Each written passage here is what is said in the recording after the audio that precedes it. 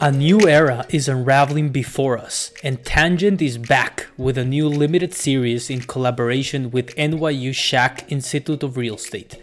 Tangent unites real estate lovers, technology adopters, and passionate creators in an effort to improve our cities and our built environment. Join us every month to learn how PropTech innovators, academic experts, and real estate leaders are solving our present day challenges. If you're working on a PropTech solution, a nonprofit, or a small business that make our cities better and would like your mission featured on our features segment, feel free to email us at tangentcommunity@gmail.com. And remember, stay curious and always be learning. Hi, welcome to Tangent. I'm Edward Cohen. And I'm Shami Weissman. On today's episode, we have the pleasure of speaking with and learning from Roger Krulak, CEO of Fullstack Modular, a modular construction and development company responsible for the creation of projects like Barclays Center and 461 Dean Street near downtown Brooklyn, which also happens to be the largest modular building in the world. Hi, Roger. Where does this podcast find you? Hi, Edward and Shami. Today I am in Westchester, New York. Glad to hear. Westchester, New York, one of the booming housing towns after there was a slight escape from the city last year. Yes, pretty much anywhere outside of New York has been a boom for at least the short term. But New York is booming now. New York is back. I can feel it at least. It's definitely on its way back. Yeah. So Roger, before we jump into your background and Fullstack Modular, can you give us and our listeners the 101 elevator pitch for modular construction? Well, I think, first of all, that the word modular construction needs a redefinition. The word modular construction applies to so many things. And in general, it's off-site construction. And sometimes that can be panelization or multi-trade racks or fully volumetric modular construction like we do. And sometimes it can be made out of steel and sometimes it can be made out of wood. So I think that that's a hard answer. And those are really, in my view, the way that the industry ought to be segmented. But all of it has the same goal, which is moving the inefficient process of the current creation of the built environment using construction methodologies to incorporating manufacturing and the economies of process that are created by using manufacturing as part of the way to create the built environment. Awesome. Thank you so much for that. So, Roger, you bought Fullstack Modular from your former employer, and as a proof of concept, you built at your factory in Brooklyn the largest modular building in the world. But this has been years in the making. You have a tremendous background in commercial real estate development, gaining experience in the construction industry from a young age, and later running mixed use and residential developments until one day you wondered, why isn't real estate doing anything truly innovative? And then you decided to buy Fullstack Modular. So walk us through this fascinating journey. So I actually grew up in the construction and development world, family involved in it from a very young age, worked in lumber yards. My great-grandfather was a carpenter, worked in the development process. So it's sort of been in my life and in my DNA from a very young age. Additionally, I'm incredibly impatient, so I don't understand why people waste time. I don't like standing in line. I don't like, waiting for something that could be done tomorrow, and sitting in traffic is for the birds. And so I've always tried to find more efficient ways of doing anything I can do, whether that's incorporating form technology in the way that you operate your business, or if it's, doing things digitally that you don't have to do in person, or what can you do and take from the world as it learns and incorporated it into your life. And incorporating manufacturing into construction has always been logical to me. So, it totally makes sense to me how you're describing it, right? There seems to be some momentum around the adoption of modular construction. So why now, and what can we do to really push people to further education and adoption around modular construction? Great question. And I wish it were a completely simple answer, but it is a little bit more complex than that. So the built environment is created at this point either through public or private development processes And that process is, for somebody who hates to stand in line, is the most inefficient process you could ever create, with the hope that you're going to get more competitive pricing in the process. And that is an intelligent and a lofty goal. The reality is, with the people and the ingenuity in the United States, for sure, you don't end up with that. What you end up with is you end up with people learning how to intelligently game a system for their benefit. And so you don't end up with what you had hoped. You end up with, instead of an inefficient process that drives incredible time going through a process where all of the stakeholders are on different sides and in different teams, hopefully trying to create the same thing. If this was a sports team or a military, or like, you would never do this. It makes no sense. We all sit on the opposite side and say, oh yeah, this is a win-lose situation. We're all going to sit around the table and figure out who's going to lose the most. It doesn't make any sense. So trying to incorporate a solution where manufacturing is utilized, it also offers the opportunity to align the stakeholders early to be on the same side. Very interesting. And cooperate to meet the goals of the team, whether that's the program of the building you're building, or the cost that you're trying to do it, or the speed at which you're trying to do it, or utilizing intelligent system components so that you can create those efficiencies. And that requires a paradigm shift, and it requires an entirely new process. And so my answer to your question, although it was long-winded, is that the paradigm shift is what will allow this to catch on more rapidly. Diversification is the name of the game in business and in real estate. Naver.com can do just that for you. Are you a real estate owner or property manager sitting on empty parking lots or vacant units? Naver.com is a peer-to-peer self-storage and parking marketplace. Think Airbnb, but for storage and much easier. Naver.com is a revenue-generating amenity you've been looking for. That's right, a low-effort, passive revenue stream. Diversify your revenue sources while providing a very highly sought-after money-making amenity that is self-storage and vehicle storage. Naver partners with hosts like commercial real estate companies, small and medium businesses, and homeowners that have available space, and connects them with renters in their area that are looking for storage and parking. To list your properties and start earning money with Naver Storage, please email edward@naver.com. To learn more, visit naver.com or download the Naver Storage mobile app. Do you think there's specific asset classes that are better suited to adopt modular construction first, so that then people could see it and then the rest could eventually catch up? Or is it the same all across asset classes and geographies, urban versus suburban? If you really want my answer, the world needs a lot of housing. It's a huge problem. We can't meet the sustainability needs. We can't meet the cost effectiveness. We can't meet the timing, the need. People talk in business all the time about total addressable market. It's endless. I mean, it really is just, that's not the problem. The problem is how do we do this efficiently? And there are dozens and dozens of people working on it, both in the prop tech world and in the construction world and in the development world and in the technology world. Still, at the end of the day, there needs to be a paradigm shift that says, here's our goal. Here's how we do it. How do we create it? How do we operate it? I mean, almost no buildings today really do life cycle analysis. If you create a sustainable building that has zero carbon footprint, how much less is it to operate? I mean, I can estimate it. There's billion-dollar ESG funds all over the place. None of them are collaborating with Full Stack Modular to say, okay, we're going to test.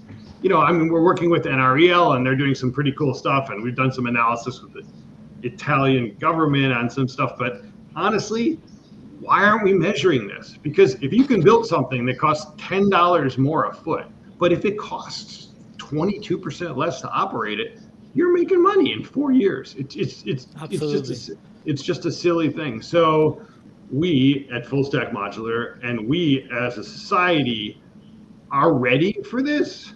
The market is endless, and the question is what's holding it back? And the reality is that our structure, both the capital market structure, the developers, the enemy, is easier than anything else. I mean, the process that developers generally use is they never deliver a project on time, and they never deliver it on cost.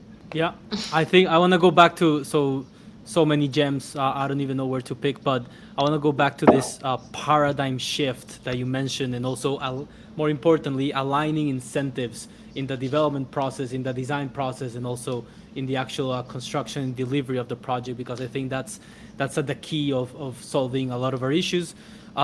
So in terms of how the construction technology ConTech industry, just to give some context with Beta, over the second half of the previous decade, between 2015 and 2019, we've invested an estimate of around $25 billion as an industry. The last couple of years, we're averaging around $6 billion annually, according to some estimates. So, like you said, the TAM here, the total addressable markets, is in the trillions, and the cost efficiencies that could come with it are just staggering. That more people are not considering them, and I think at the core of this all, and what Shami was hinting at the beginning, is the timing, right? It has never been more costly or more time consuming to deliver projects, right? Especially at scale, or even if it's renovating a bathroom, like you said, but especially at scale. So in terms of the most pressing issues, and one that Full Stack Modular is solving is in the housing market, right? So let's talk about the housing crisis. How can modular buildings help alleviate the housing supply and affordability crisis? So I think I want to go back to something that I said, which is going to give you your answer to the question, which is that the alignment of the teams associated with that are imperative in order to create the end result that you're talking about. So what I mean by that is that as much as people wish it was, modular application to the built environment is not a magic wand where you just like the thing you use on your Apple phone to fix your picture if you don't look good. It's not a magic wand that says, okay, now it's $300 and you wave modular magic wand and now it's $257. And that's what everybody hopes for, which is ridiculous. But I mean, I hope that that some leprechaun jumps down from a rainbow and drops off a pot of gold in my front door too, but it doesn't happen that way. So what has to happen is you have to apply a process that allows you to create structures that are cost efficient, and a process that incorporates the ability of using the economies of process that are created by manufacturing in a way that doesn't detract from value, that meets the market needs, that is compatible with the environment, that is safe, all of those things. And that's an effort so foreign to the design, bid, build process that's really where the problem is. The rest of it is pretty simple. I mean, can you integrate new materials? Absolutely. Can you build efficiently? Absolutely. Do you build better in a factory that you build on site? One would hope so. It's completely controlled. All those things are reality, but what really needs to happen is you need to incorporate a process by which you're creating multifamily solutions that meet the needs of the people that are living in them and whoever's funding the development, both of those things. And that is an entirely different process. And that's how you solve the problem. Now, whether that's public-private partnerships or whether that's developers deciding that they're going to incorporate this into, which is why we're starting to develop our own, incorporate that into the process, you need to have a repeatable process that takes advantage of the economies of that process.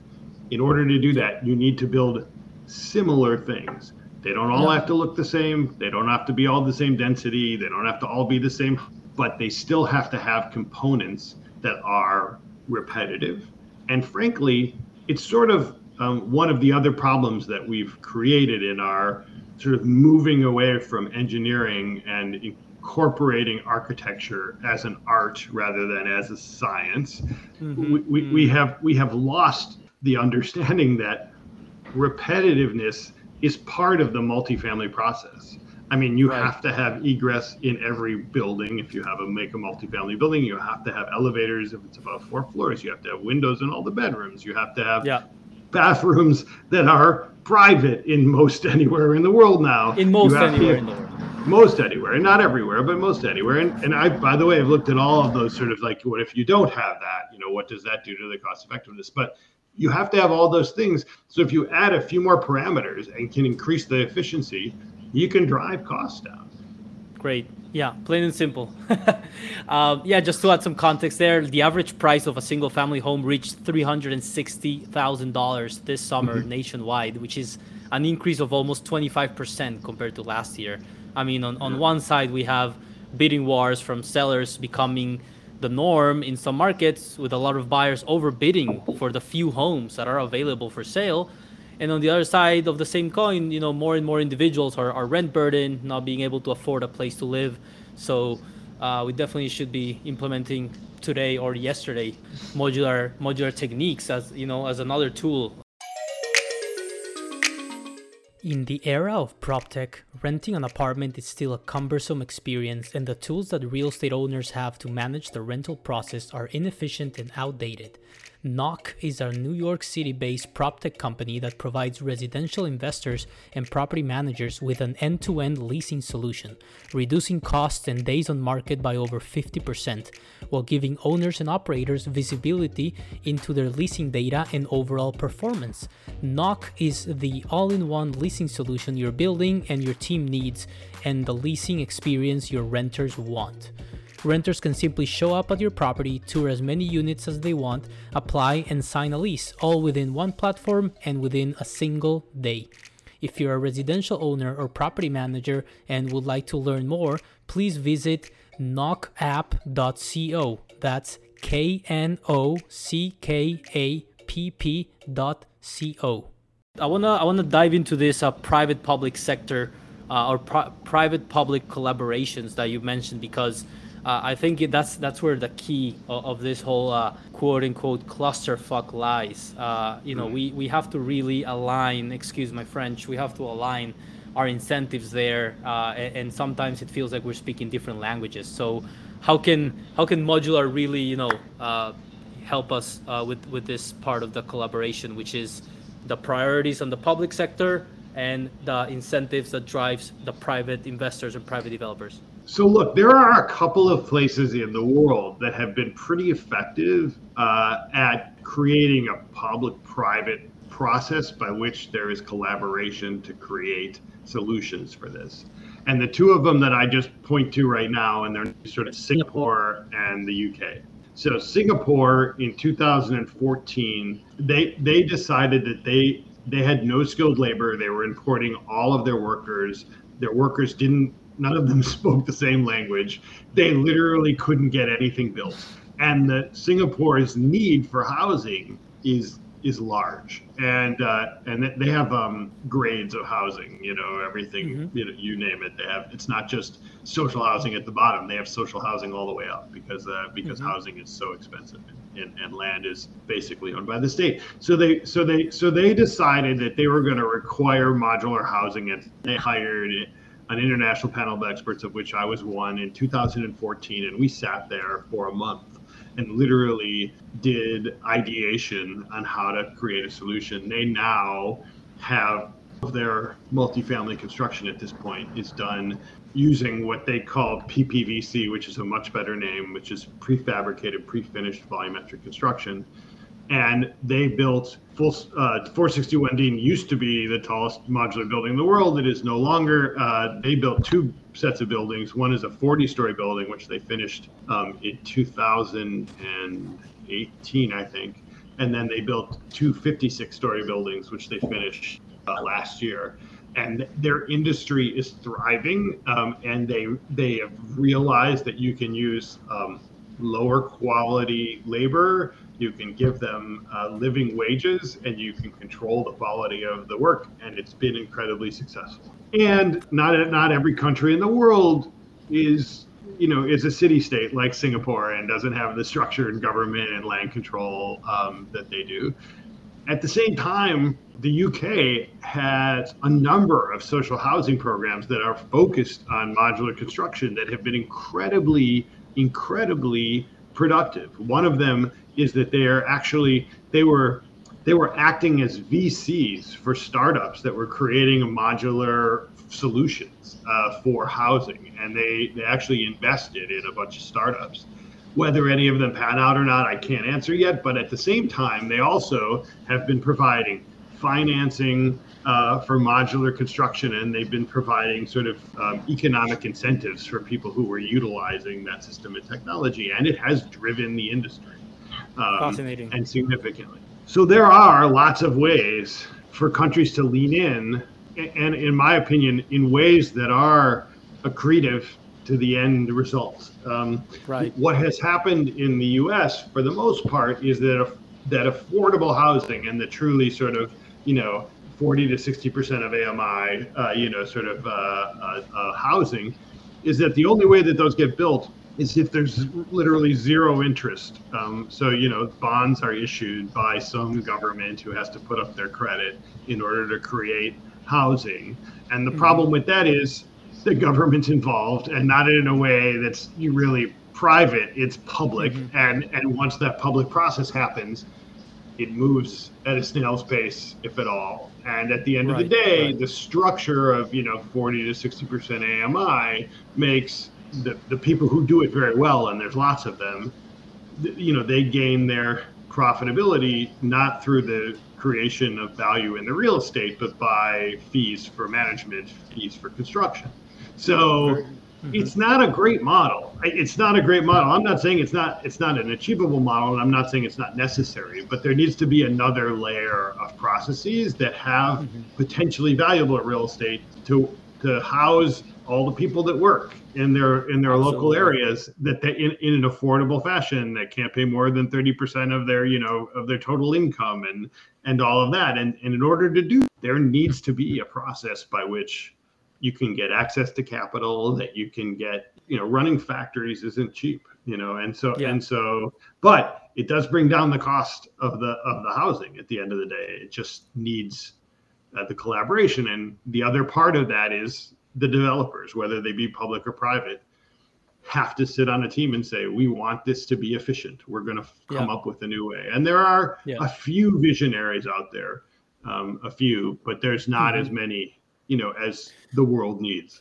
Yeah, no, and I listen, you can be, super interesting answer. I think in terms of aligning the incentives, who better than state capitalism in this case is what you're kind of describing on other countries, and the United Kingdom, or acting as a VC, essentially helping streamline, or at least sourcing the funding, or at least aligning a vision, right?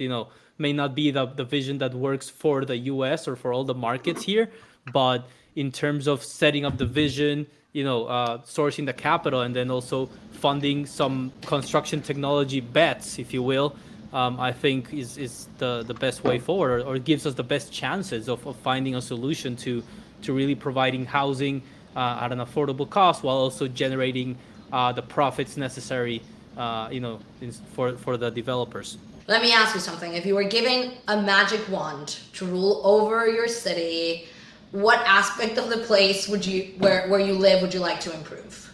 Well, I think the process from my world, the process, it's evolving as we speak, right? Forgetting rideshare, forgetting the fact that, there's electrical vehicles, or pretty soon we're going to be flying around like George Jetson or all of that. At the end of the day, the government, the infrastructure that we've created, again, is hugely ripe for improvement of process. And when I think about, people ask why doesn't modular, sort of what is holding back a modular process? And I explained to you that I think sort of the stakeholders need to be aligned. The stakeholders that I left out are cities, governments, their process. In all honesty, you can talk about construction technology. There is about 15 AI programs right now that you can run a set of plans that'll compare it to the current code in a basic city and give you an answer in 2.5 minutes as to all the things you should be looking at. And then you could have a human say, okay, I'm looking at all those things. There's the 4 and I should do it. And then, in 1 hour can get back and say, oh, by the way, you should do these corrections. But that's not what happens in most parts of the world, most parts of the United States. Like that automation process, that collaboration process is not there. And the interesting thing about the modular industry, I'm going to tell you something that's hugely positive about the modular industry. The modular industry is normally, in most places, controlled by the state.